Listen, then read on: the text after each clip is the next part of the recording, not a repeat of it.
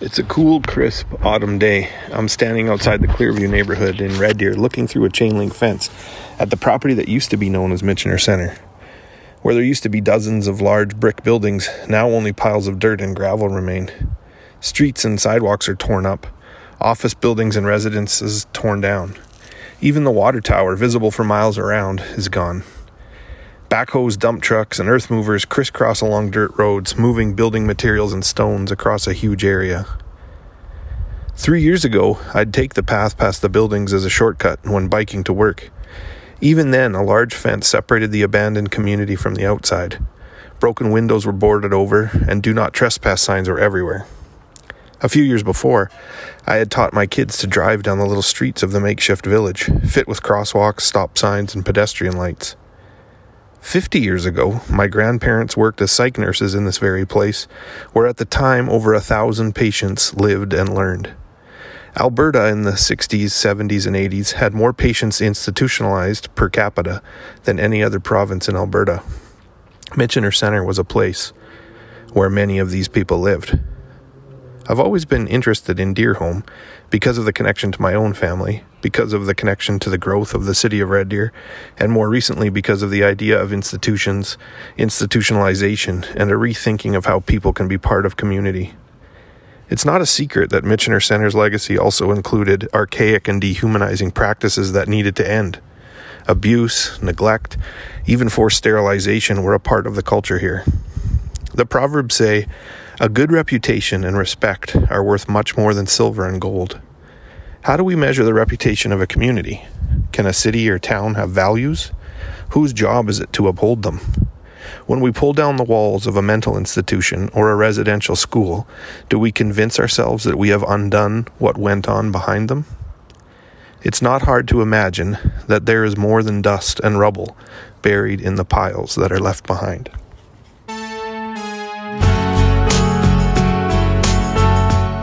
This episode of The Harmonious Gentleman is brought to you by our friends at Blind Man Brewing, makers of Central Alberta's best craft beer, purveyors of delicious tacos, and hosts of all kinds of harmonious fun. They don't like to brag about it, but they've won Brewery of the Year in Alberta and Best in Show at the Canadian Brewing Awards. Head to Lacombe and check them out.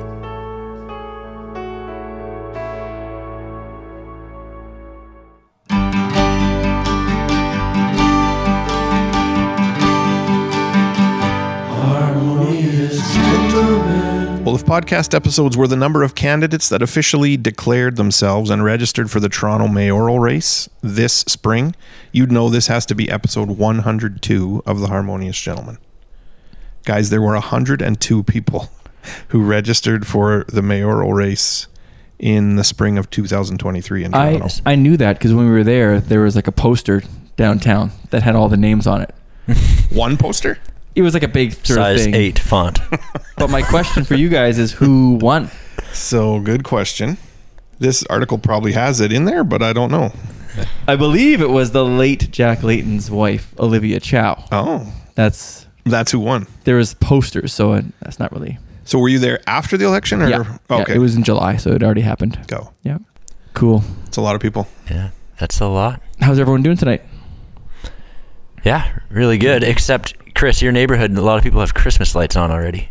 So I don't think they're actually Christmas lights. They're just lights now. Just decorations. They have them Halloween colors potentially. What color? I saw were one they? that was definitely Halloween. Yeah. These are these expensive lights that are installed under the eaves. Kind of. They look beautiful, but it costs about $2,500 to get them put in. Really? Like, I would never do that. And they're year round? Yeah.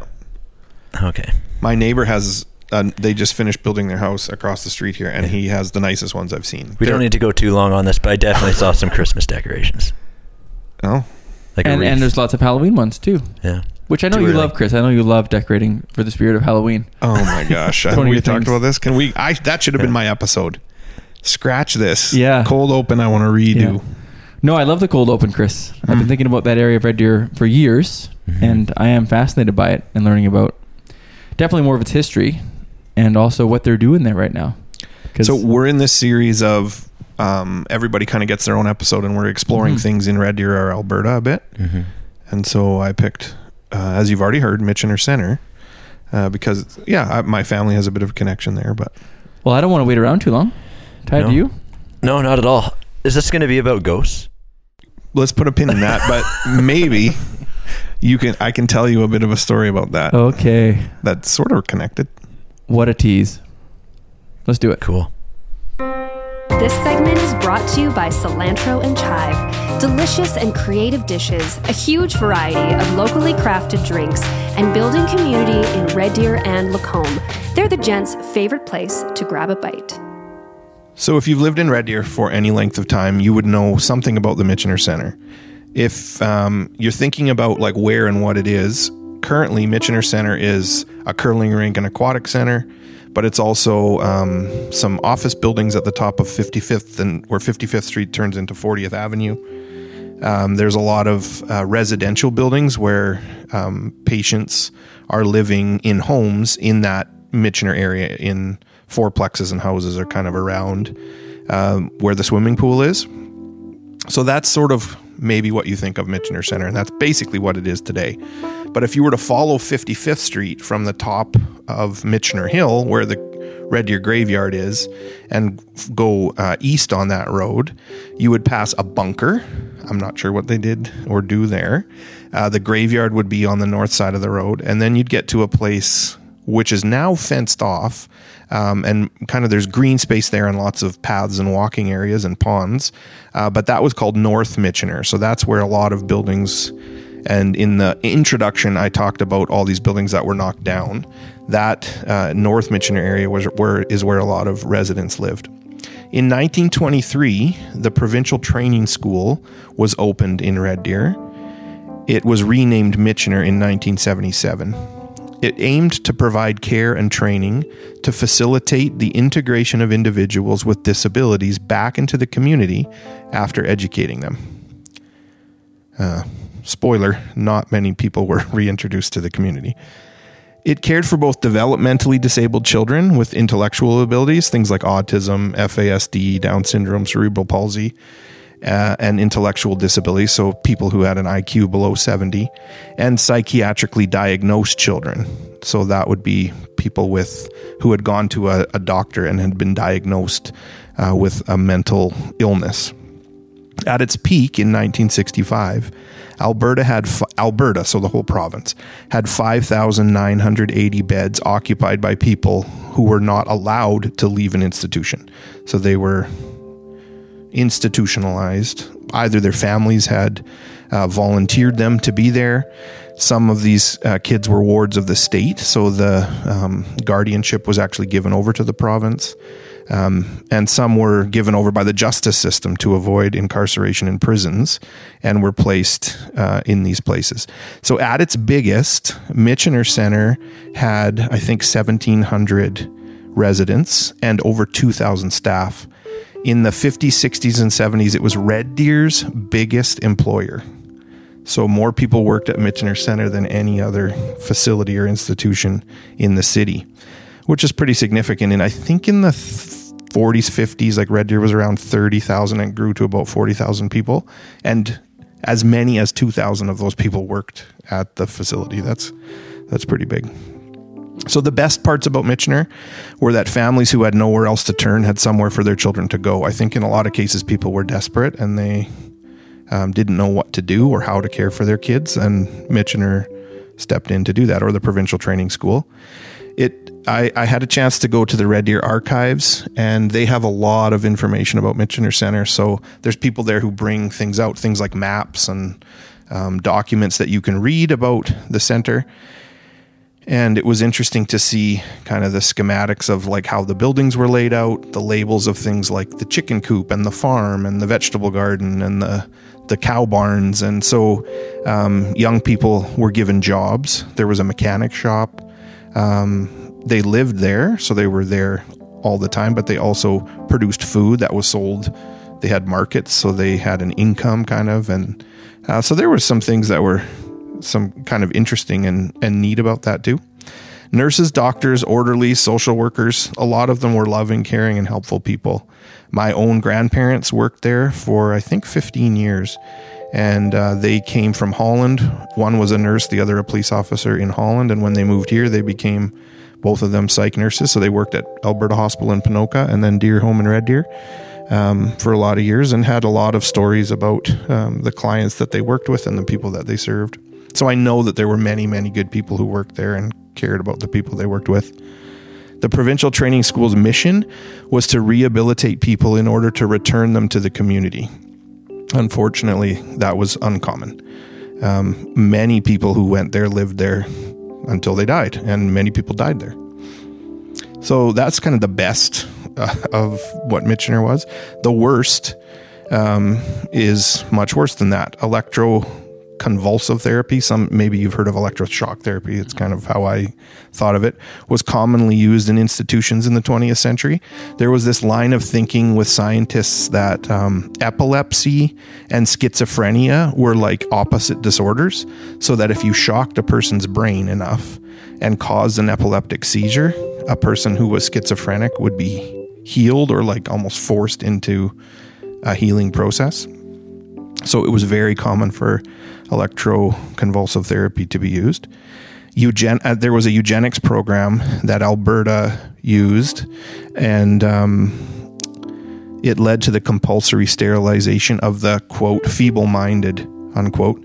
Germany used these same guidelines to kill the mentally ill in the 30s and 40s, and Red Deer was using them to sterilize mostly women against their will, sometimes without parent knowledge of, up to 2,000 people in Red Deer were forcibly sterilized.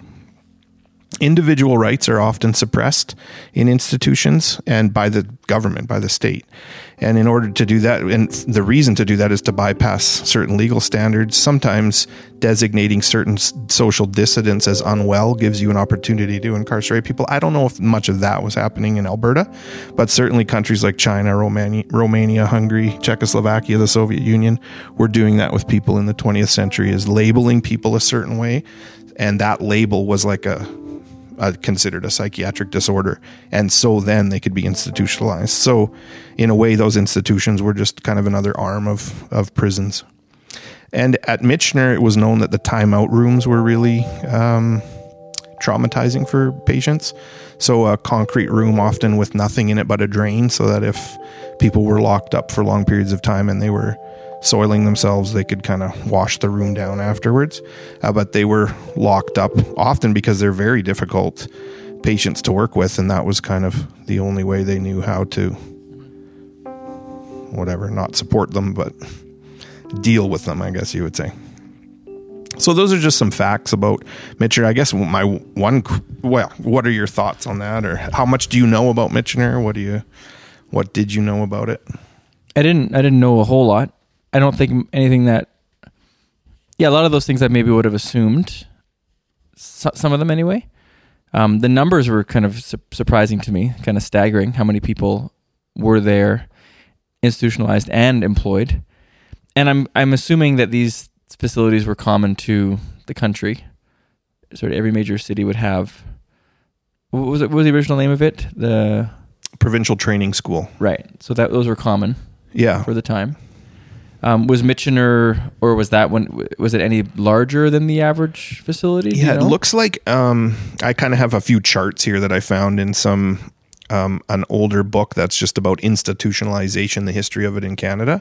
And Quebec, Alberta, and I think it's Newfoundland, but it might be Nova Scotia, seem to do it more per capita than the other provinces. Okay. Yeah. So in 1965, Alberta had basically 6,000 beds dedicated to, helping would be the words they used, but people that couldn't leave the institution. Right. So in a province that wasn't very big, 4.1% of the population were, so they use this rate.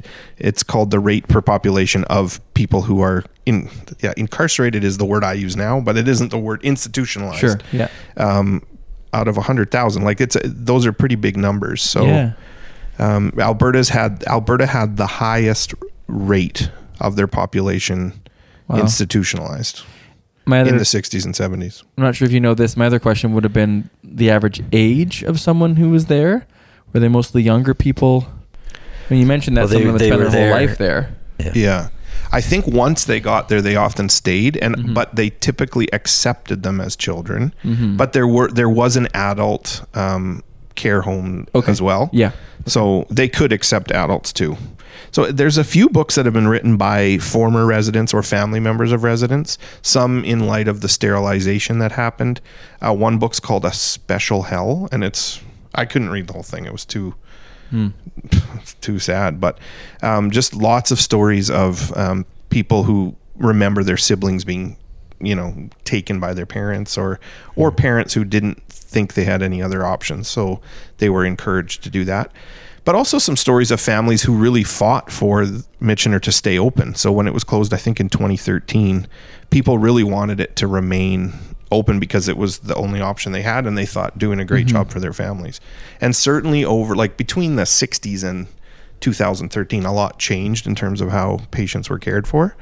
And so they weren't doing things like, I think by 1972, the sterilization had ended. But even for it to last that long is kind of surprising. It is surprising. Yeah, I grew up in Red Deer too, and knew a lot of what you said. It was vaguely familiar, but like you said, Graham, just the scope and the size of it was kind of surprising. And then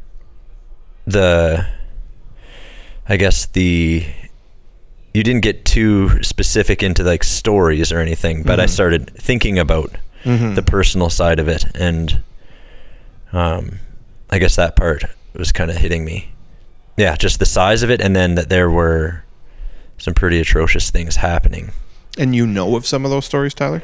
No, but I'm just, my mind was going there, like just imagining, that those stories, just I guess being aware that those stories do exist, because those are real people who were sterilized or underwent shock therapy. Like growing up here, you kind of knew of this vague history of this place.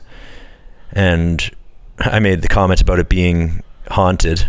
Like as a kid, like that's kind of what I thought about. It's up by the cemetery. It's like we don't really talk about it very much. But so it's a really interesting thing that you dove into. I remember that when I moved out here, 11 years ago, when we would bike around the city, I remember the first time we biked through that area, it was like, what is this place? It's huge. Yeah. Like there's like this little town almost up on the hill. Really beautiful location. Yeah. The grounds, the trails, the trees, the Kerrywood Nature Center trail right behind it. I remember just being a little perplexed by it for a while. Like, what is this place that just it's like in the corner of the city? It's like a movie set or something. That's what it felt like, thinking, for sure. Yeah. For sure, like that's what I probably said many times. So that's why I'm glad to hear more about it. I mean, it's interesting. My grandparents, like I said, and I never knew them when they worked there. Like by the time I came around, they had retired already. But I had heard stories and met lots of people. Like, oh, you're a Kuman? Are you related to McKeel and Sophia? I worked for them. They were my, charge nurse or whatever you'd call it at Michener, and my grandparents had fond recollections of the people they worked with and believed that the people they were caring for, they were serving. Like that was for sure true for them. My dad worked there as an orderly in university. And then my brothers had a snow removal contract. So I would help them shovel snow early mornings so this was probably 20 years ago, maybe 15 years ago. And we would be up between 4:30 and 5 a.m. in the winter to shovel the sidewalks in there. And when you say it was haunted, the only time in my life I've had like that sort of a feeling, like I think this place is haunted, were 2 different times at Michener, when I was by myself clearing the snow and just feeling like there's a spirit about this place. That's the only way I can explain it. I don't even know what that really means, except I would say there was. So when you were looking this stuff up, Chris, and researching it, what surprised you? Well, so here's kind of where I want to go as we're talking about this is there what happens when a institution like that believes they're doing what's right, and then things in community or in society change, and there's pressures to kind of say, hey, we don't this isn't how we take care of people anymore, or what you're doing actually isn't helpful. Like if my grandparents heard me talking about this like this, they're both passed away, would they be offended? Like, do they believe what they did was in the best interest of their patients all the time? Yeah. And is it like my 21st century, whatever you call it, sensibilities, Lens that's or not the whatever? right word, Yeah. coming in that's saying, hey, like what happened there was bad. We shouldn't have institutions. Right. So I'm curious what you guys think of that. This segment is brought to you by the King's University in Edmonton, Alberta, offering an exceptional liberal arts education from a Christian perspective. King's degree programs integrate internships, work learning, study abroad experiences, and research opportunities. The King's University, bright hope for tomorrow. So if we think of Red Deer and Michener Center and maybe institutions present day, in 2013, Michener Center's institutional facilities were permanently closed. So there are still group homes and residences that Michener Center operates and that adults and children live in. And so if you go to the pool, you'll often see clients who are kind of hanging out there and might live in the homes nearby. But the actual institution, the provincial training school, that village that we talked about doesn't even actually exist anymore. It's been razed to the ground. It was controversial at the time because by then institutionalization wasn't a government or cultural idea, but rather families who wanted residential care were seeking help. And Michener's residential programs were providing quality care for residents with very severe psychological and developmental needs. There's an article called Why We Shouldn't Institutionalize the Mentally Ill, written in Psychology Today Canada by a woman named Carolyn Reinach-Wolf. She's a mental health attorney. And she says, today, federal and state laws uphold the fundamental right of competent adults to refuse mental health treatment. Such statutes set an extremely high bar for any kind of involuntary commitment or care. They require a hospital to obtain a court order to administer treatment over a patient's objection. So we work in education. If a student were to, like somebody under the age of 18, I guess I should say, it doesn't have to be a student, were to require some kind of care.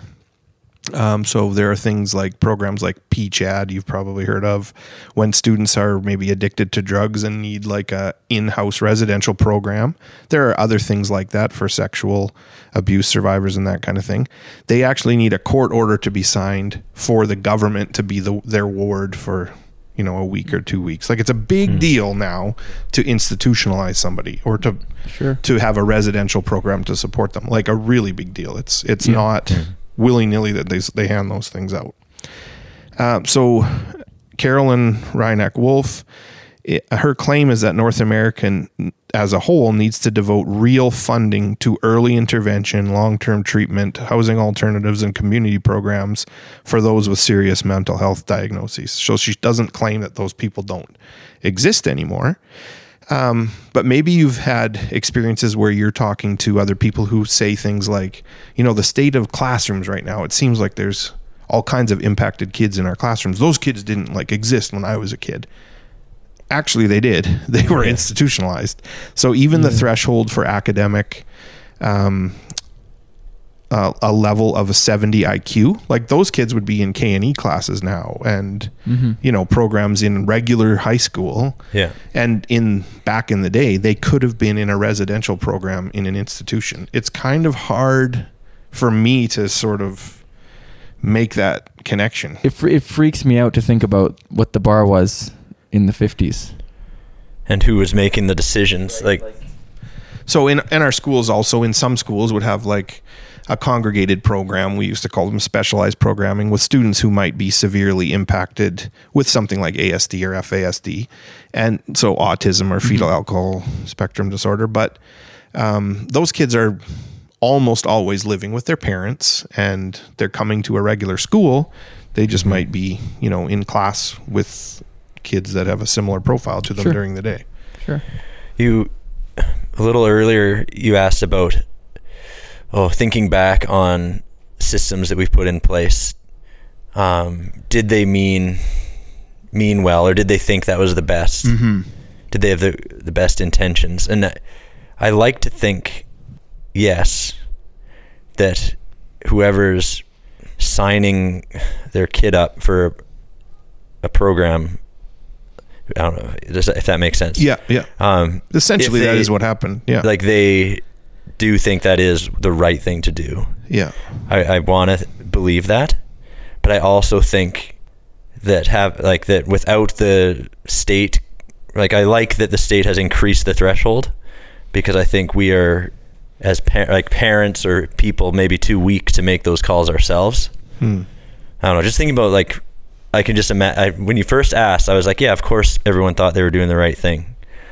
But now when you're talking about how about the threshold changing, I was thinking about if the threshold's low enough, you could literally, I can just hear people saying, oh, sign me up. That sounds great.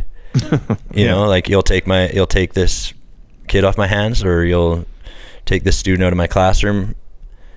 So I don't know. I've in the last 5 minutes even flip-flopped on how I feel about that question you asked. One of the things, I asked that kind of knowing what I thought of the answer already, because the superintendent, who was a medical doctor and a psychiatrist of Deerhome early on, when it was still the provincial training school, when they started to develop their eugenics program, he had the final call of who should be sterilized. And his process, I was reading, was often a number of questions that they asked the patient themselves. So they would ask a few questions and determine if that person would be a candidate for sterilization. And sometimes it was in the case of low IQ. Sometimes it was if they had like a diagnosis, and sometimes if it was like a girl who was sexually promiscuous, those would be reasons to sterilize the people. And so he was often making those decisions on his own without parental input if these kids were under 18. And when I think of that, then I think, well, I don't think he's doing things for the good of anybody. Like, but their reason was, and from a eugenics point of view, they believe that if they prevented these people with any of those kind of criteria, when I say these people, that's what I mean, from having children, then they could lessen the prevalence of those things in society. So right. If you have low IQ and we prevent you from having kids, we'll have less people with low IQ in our society, and that'll get rid of a problem. I guess, so that individual who has that final say, if you believe them when they say they're doing this for the good of society, that would be his argument. Yeah. Right? Like, I can say, okay, even if I believe that if I believe them that they believe that's one thing. Right. But you can still look back on those things and say that's screwed up.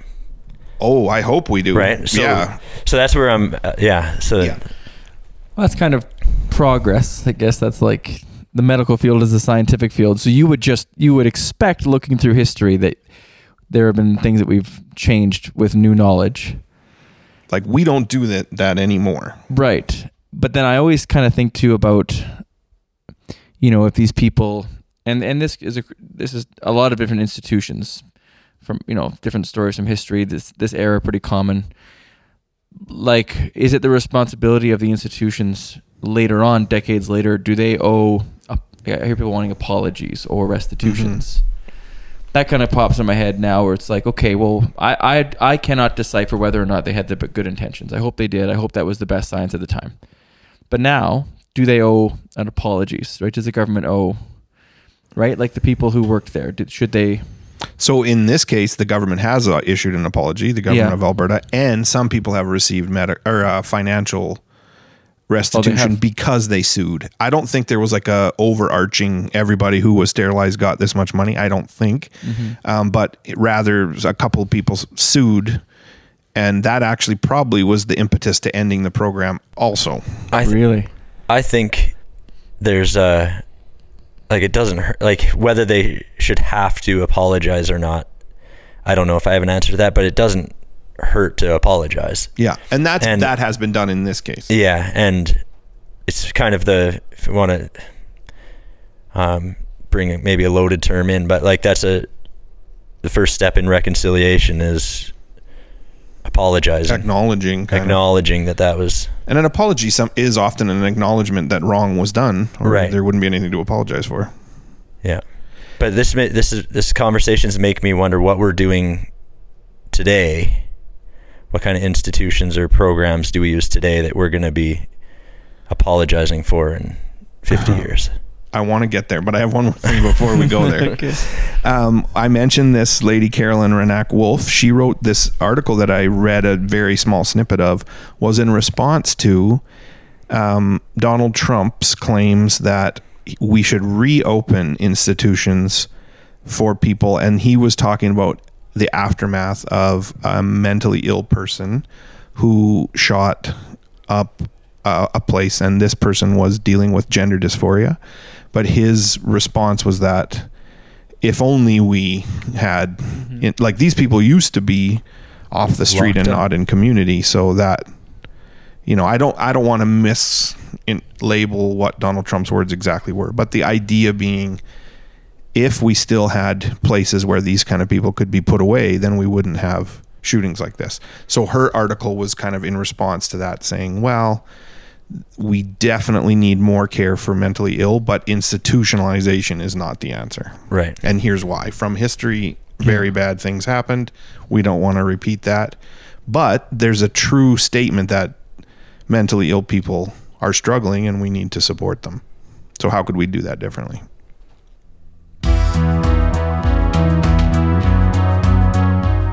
This segment is brought to you by Veldhuizen Construction. They have been building incredible homes for over 30 years. The Veldhuizen team will guide you step by step through the design and build process. The finished product will be your design, your selections, your beautiful home. If you're looking to build in central or northern Alberta, call today to get started.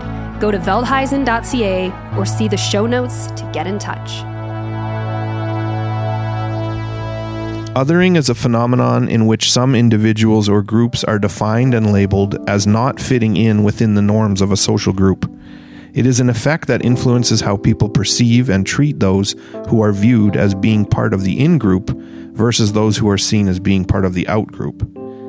Othering also involves attributing negative characteristics to people or groups that differentiate them from the perceived normative social group.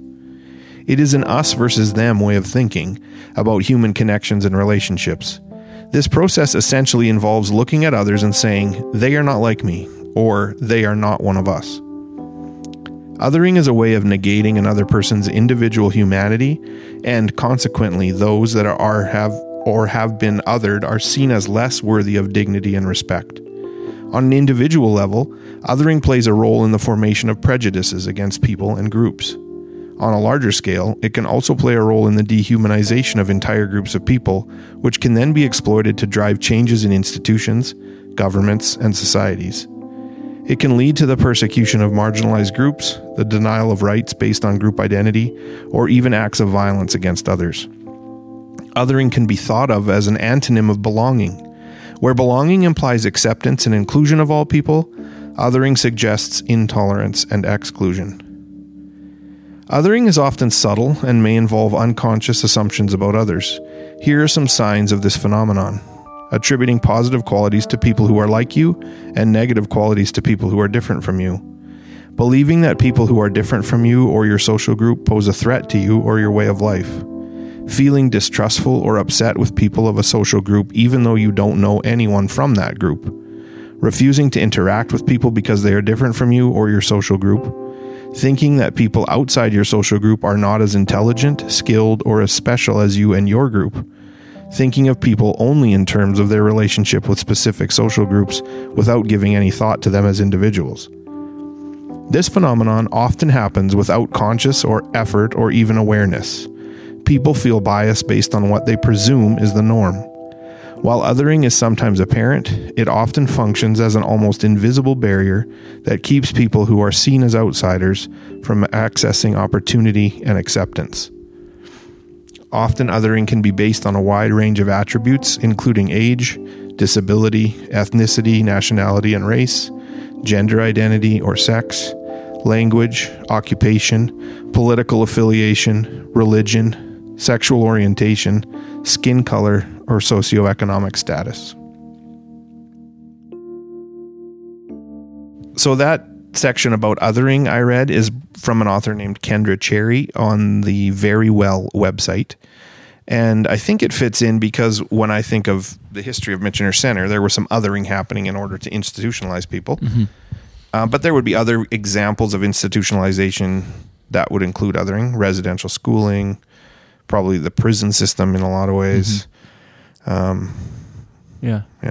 I just read it was on a podcast actually. There was like a Texas school for troubled boys back in the same era that, and what made me think about there's a lot of abuse and things like that happen at the school, and a lot of calls for apology and stuff. But anyway, when you first started talking about othering, my initial, I don't know, Tyler, if you were starting to think about like, do I do this to people?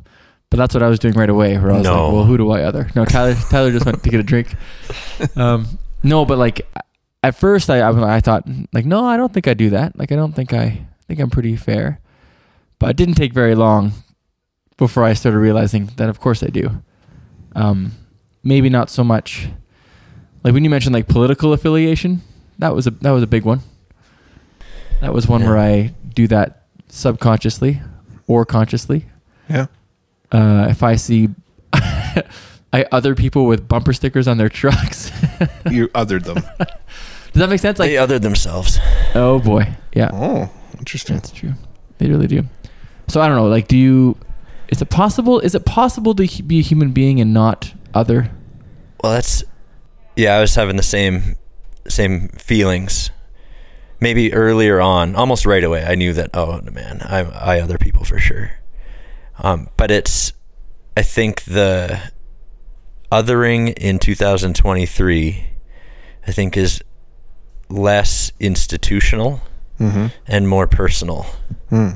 Or like it's happening all the time in a whole bunch of different ways instead of very clear systemic ways maybe. And I'm not saying there isn't any systemic or institutional othering happening, but even just thinking about the changes with like the Michener Center, I think there can still be othering happening to the people who access those services. It just looks very different than it did in the 70s. Yeah. Whereas they'd have their own little community in a small piece of Red Deer, and they'd be kind of locked up there, not free to leave. But now that doesn't mean they're not othered by people who see them at the mall or right. Like the othering is just happening kind of like micro othering. Like like bumper stickers. Like I for sure have assumptions about people with certain bumper stickers, and do you think that like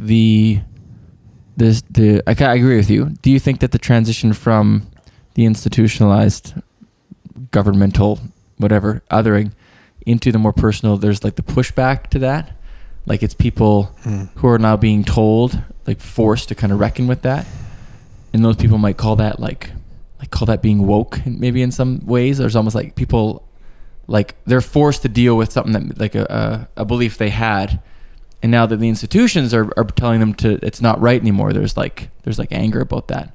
It's like, well, back in the day there's like this not traditional, but like the way that they've seen the world. Does that make any sense or not really? Like, well, for that specific, like a person like that who now may treat whatever group we're talking about poorly because they like, oh, back in the day we didn't have to go to school with kids like you or deal with this group.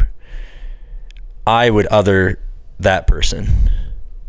Like I would have assumptions about that person now, and before I really get to know them, or I would have an assumption that they belong to a certain political affiliation because of that. So you're no different, Tyler. I know. Well, that's what makes sense. Yeah. Like, so I agree again with you that I think there is an element of that. People who want to go, well, it was better back then, so now they're they're going to other people in a different way because the institution is no longer there. But now there is a counter push forward. Well, if you're not going to accept the new way of welcoming people, then we're not going to welcome you. I don't know if there's a correlation or causation, but there's many more homeless people on the streets in Red Deer now. Is there a relationship between institutionalization or deinstitutionalization and an increase in homeless? That's a question I have. I have no evidence to back that up, but I wonder that. But let's say the homeless population is a group that I don't want to other, but I might sometimes personally. Right. How do I include a person in community? To me, the antidote or the antonym to othering, according to that article, is belonging, and I totally agree with that.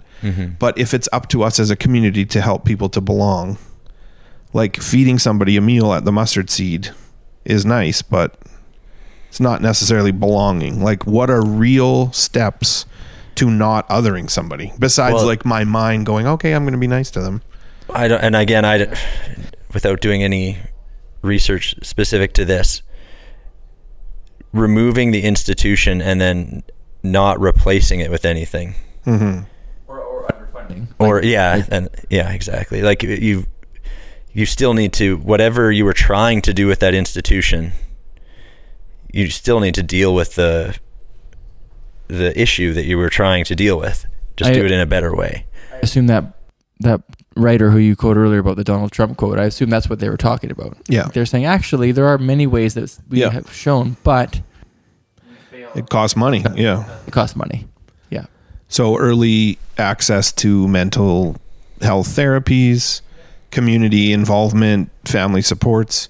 So when I think of a family who may have dropped a kid off in 1923 to the provincial training school, there was probably a feeling of desperation that they didn't know how to raise a child that was very different. That's I'm just trying to imagine what are these parents going through? What does this look like 100 years ago? Wow, that's hard to believe. That when they get to that building at the top of the hill, what is going through their mind? It isn't that they don't love their kid, I don't think. Maybe for some people it is, but in general, I think it's just we need help and we don't know where to go. The government says this is what we should do. Yeah. So what does the government say now? Or what does community say now when you have somebody that you're not sure how to care for? Do you get supports as a family? Who steps up? What, and that's just one example, but then what if you have, drug issues or... Yeah, and I hope society is also when we know better, we do better, that we're trying to find what works. And, part of the social contract, I guess, is there's tax money and there's people who make decisions and literally segregate. When you segregate people and then say the goal of segregating them is to integrate them, to prepare you for life. That just makes no sense. Right. Well, it's like the modern prison system. Right. It's you hear many things about they just get more ingrained in their way of life in let's prison. Lock you up with everybody else who is a criminal. Yeah. Chances that you're going to come out not being a criminal are low. Not Tim Robbins. That's right. Is that the actor's name? Yeah. Thanks. It's good guy. It's a good guess. Do you know in Canada, when maybe you came across this in your research, but when the Mitchner Center closed, was it similar across the board in Canada? Was it all in step kind of thing? We kind of came to the same conclusion at the same time? Yeah. So at the time in 2013, so there was acts of newspaper articles, and a shout out to the Red Deer Archives because they have if you give them a topic, they have taken microfiche of all the newspaper articles about that topic and put them in order and printed them out and pasted them on cardstock so you can flip through. So there was hundreds of articles about Mitchner Center over the years. All kinds of stuff. But one of the things that kind of showed over this time were everything from the way the unions were working, stories, but a real story in 2013 about families who wanted the Michener to stay open. Like, they had family members there who were being cared for in a way that they couldn't provide that kind of level of care. And so they were fighting. I think it was called Friends of Michener. They still might even have a Facebook page. And they were kind of demanding picketing, writing letters. They had an organized way of saying, please keep this open for our family members, because this is where they belong. And when I say belong, like, they have a sense of belonging, not like that's where they belong, but like in a positive way. Yeah, they belong. But at that time, there were 2 other institutions. I think one in Quebec for sure, and I think the other was Nova Scotia, that were still open. But I think they closed similarly around the same time. Okay. So there were hundreds before, and now there's 0, basically. Did you come across any sort of information or data with correlation or causation with homeless populations? I haven't looked into that. It's definitely something I'd be interested to pursue, and because I'm sure there is a connection to that. But yeah.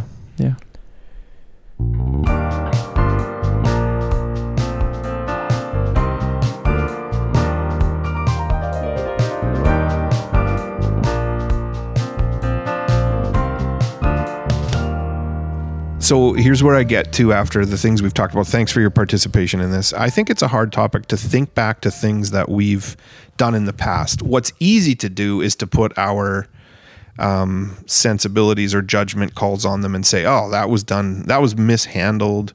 This is what should have happened. And then by doing that, we might even overlook the othering we're doing now, the othering I'm doing now. So my question to you now would be, can everybody be included, like, legitimately in community? Is there a place for everybody? Is that possible? In the same community? Yeah, maybe not. Because we keep talking about these, and we talked a bit off mic about this, where it's like, it's just so hard. Like, there's no easy solution sometimes. And so the answer to that question, I'm going to have to defer to Tyler, because I think he has thought about it. Well, I think, you just bought me another like 20 seconds to think about it. I got you. Yeah. I do think the challenge of the question is, like, what is the scope of community? Like, is it everybody included in every community, or can everybody have a community that they belong to? To what extent can we include people in community? I think we can do better than we're doing. But I don't know, even if we go back to the example of homelessness, or the kind of the cross or the intersection of mental health and homelessness, and people who are struggling with that. I don't know if, like, it's easy to identify like a system that didn't work, or that was not the right way to do it.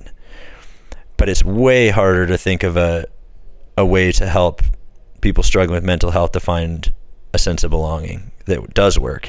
That's the hard part.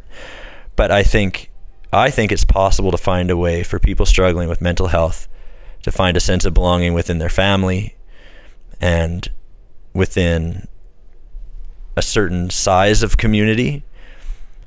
But I don't know if everybody will feel like they're a part of every community. Sure. And I don't know. So my short answer is I'm leaning towards no to your question. I don't actually think this, but what if, could you run it the same way with modern knowledge, scientific knowledge, right? They're in community. They're being supported. Like, is there? I don't think there is, but is there a way to run a facility like that without the problems that they ran into? I saw, or is the problem just on its face? Is the problem institutionalization and separation? Yeah, which I think it is, but I just I saw that they are doing something like that for patients with Alzheimer's. I think it's in Scandinavia somewhere. They have like a little village. It's contained. It's because as people are losing their faculties, they can't escape, quote unquote, or get in danger. But it might have like a barber shop and a shopping center and but they are institutionalized. They're institutionalized. and being cared for. Well, and when Michener was no longer... Okay, so I need to admit, too, that until probably 2000, I thought Michener, like the idea of institutionalization was, because of my own family history of people who worked there and had stories about how it was successful, was a good thing for the community. Like a positive thing that helped people, gave them purpose, trained them in certain ways, and they were safe and belonged. Like I thought of that as a positive thing. It wasn't till I heard more of those stories of abuse, neglect, and actually questioning whether they were doing what their vision or mission was that made me think. But anyways, before they tore the buildings down, I thought, oh, could they not use this for putting all of Red Deer's homeless in or putting Alzheimer's patients? And I wondered. But it's interesting, the city decided we're tearing this down. Like, this won't be a place where we institutionalize people. Yeah, I get the specifics for Michener. Man, it was a huge place. Huge. Just that demolition would have been extensive. It's hard to... Well, and to think it had more employees than Red Deer Public School or the college or Nova or... That's something else. Yeah. It's a big deal. Probably a lot of stories. A lot of experiences, a lot of stories in those archives. What if the amount of people who were employed and the amount of funding that went into making that place run was, you took that exact same amount and just reallocated those people and those services into 2023 services for people with mental health conditions? And like, what would that look like? Yeah, what would that look like if you took the same investment and just did it in a way that's appropriate? Well, and I know there's huge investment by the government in mental. I have no idea what it, right. Would it compare? I have no idea about that. Well, I think I may drive past that on my way home tonight. Maybe take a little walk in the field. It's a beautiful area. Do you know what they're going to do with it now? Well, it's being returned to parkland basically, but it's a future site, I think, for an aquatic center, maybe. Oh, really? So when I recorded the cold open, I was standing outside that fence looking in, and there was a guy in a truck because they're doing all this demolition, right? And now the buildings are all gone, but he was just like staring at me like, what are you doing here? Because I'm like with my phone talking, looking through the fence. It was kind of weird. But yeah, you can go up to the fence. Yeah. Hey, before I know we're really close to the end, I just want to clarify what I said before. I feel kind of weird about the way I answered your question that started this segment. Oh. Also, I feel like I'm the only one who tried to answer it. But like, is it... the question, as I understood it, was, is it possible for everyone to feel a sense of belonging? Well, that's kind of... I didn't say it that nicely. And then I just remember you said no. My short answer is no. Yeah. But I want to just clarify, that doesn't mean I don't want that. Mm-hmm. Like, I do think it is hypothetically possible, but practically very, very, very unlikely. So it's like a goal. It's a goal that I think we should be working towards, but I think as people, the problem is going to be not that we don't want people to feel like they belong. It's just that we have a problem with accepting people. We have a problem with othering. We have an accepting problem. Like, that I don't think we can overcome. Are there enough people in I feel better about saying that than just saying no. Yeah. The way I said it. Well, and I was just going to say that exact thing. So I think that's good. Like, we're on the same page. I think, well, I know in my work, I work with a lot of people whose role is belonging, seeking belonging. Like we can leave it at this, but are there enough people in community who believe in belonging to make up for those that other? Well, hopefully we can tip the scales at some point. Yeah.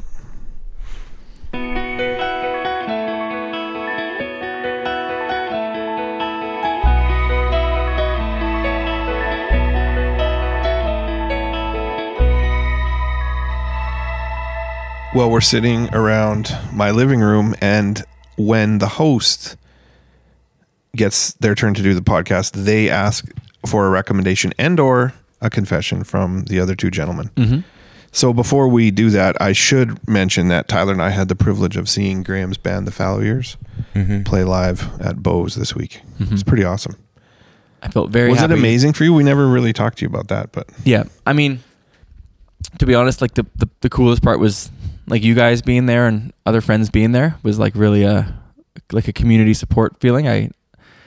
I thought I'd be nervous playing at Bose because I've wanted to do that for a long time, but I didn't feel nervous. I think mostly because it was like the people out there were people that I knew and loved, and yeah, it was a really cool. Like I don't know the word for it, but I just felt very warm. The community felt very warm, and so thank you guys for going. Sounded really amazing. Cool. You guys are very supportive. Yeah, it was awesome.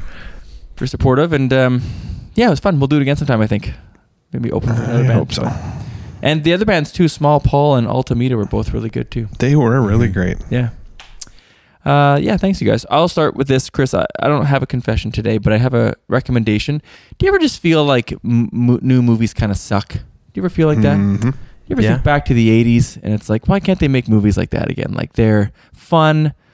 They don't take themselves too seriously. There's not as much CGI nonsense. It's just like, they're just good movies. Just good stuff. So my wife and I, she'll remain nameless in this segment, but we watched the newest Mission Impossible last night. And it felt like I was watching a movie from the 80s again. Oh, I thought you were going to say you didn't like it, but you're obviously recommending it. Loved it. Yeah. It's awesome. And I didn't think I mean, they've been good. The series has been pretty good overall, like despite how many there are. And this one, I just heard it was good. And like right away, I just felt like this is just a fun, stupid, but also amazing action movie. And I highly recommend it. Check it out. Okay. You saw it, Chris? Yeah, I loved it. Isn't that great? Loved it. And it was like totally unapologetic. It's like the mystery key item was like actually a key. Like it didn't, you know what I mean? Like it didn't need to be. Yeah, there's no MacGuffins. It's just boom, go for it. And it's like the set pieces and oh my goodness. So and also Tom Cruise, looks like he's still in the 80s. Like no spoilers. There's some spoilers. Like it's about AI, but is it possible Tom Cruise is like a cyborg? Or? There were some scenes where his face looked a little puffy. Yeah, a little bit different. No, I know exactly what you mean. But I mean, the dude's pushing 60 doing this stuff. I mean, it's like whatever. You can age. That's fine. He looks great. But I think it's the amount of HGH he's on. Like it just kind of puffs there up are your chemicals eyelids. in there. But if you haven't seen it, there's a stunt that he actually does for real. That's like the director told him not to do it. Actually, Right, if you watch some of that behind the scenes stuff. yeah. I think Xenu kept him safe. Tyler, what Is do you got? Xenu an actual like deity? Isn't Xenu the Scientology god, alien guy? Oh, I didn't know they had a god. I don't know. Cool. Do you know the story of Scientology? I'll tell you later. I have a book for you. I'm interested. Next we could episode. do a podcast. I have a confession. My feet are really filthy. I don't know if you guys have noticed. I did kind of can't believe you came into my house like that. I know, that's my confession. That's why I thought your carpet was new. He's like, I know, I'm like, how old is this carpet that I'm putting my It's carpet. Chris. terribly dirty feet? And I've been trying to like not let you see them. I feel kind of like I'm in junior high again when I'd come home and my mom would get mad at me for running around without shoes on. And that's what I was doing before this. We were playing volleyball outside. Without shoes But it just on. looks So like I feel summer bad. feet to me. Like when you mow the lawn or you're out, like, you know, you're at the beach without shoes. Like, Yeah, that's but just I'm, what you look I'm like. at someone else's house and But it I'm is an adult. October. And I wore shoes. I played volleyball too. yeah. So Chris, I'm sorry. Oh, I don't think I've made any footprints, but I feel problem. That's funny though. Well, speaking of destroying Chris's home, thank you for hosting tonight. Yeah. That was super great. I don't think we had any like official feedback we wanted to share right now. We did hear from a number of listeners that they really missed your intro, Chris, Yeah. in the last episode. And so it made a triumphant return tonight and we'll continue on moving forward. We are very sorry if it offended you. Maybe a Patreon item could be the actual opening for the 101st episode that nobody got to hear. If you have But if you're willing to like, no, I have one. Oh, you have one? Okay. Yeah, I've got one. You And should record it and email it to anybody who requested. Yeah, okay. You know? We'll do it. Yeah. Email it as a little MP3. Email it to what, Ty? Or to who? Well, in order to receive this, you'll have to email us at harmoniousgentleman@gmail.com or interact with us on social media. Mm-hmm. I got Snapchat just on like not. Did you really? Not with the podcast, It's but great. personally. Is Yeah. it? I use it with, was so confused by it's it. how my I just family like turned it off. it's basically our family like chat is Snapchat. Okay. I am streets ahead of you guys. I'm currently rocking Threads and loving. For how many times has that been mentioned on the podcast? At least 3. Yeah, I'll start the Gentleman Threads account and watch the likes roll in. The engagement just is anybody using it? Like besides you? And I use it like I used Twitter in the early days, where I just follow a whole bunch of news sources. So just check the news of the day. I just flip through that, and there's not a whole lot else that I really use it for. Yeah. Okay. Maybe hockey scores, but maybe you guys don't want to hear about that right now.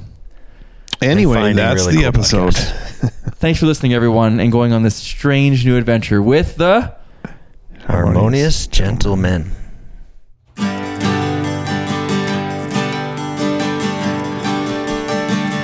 Harmonious Gentlemen.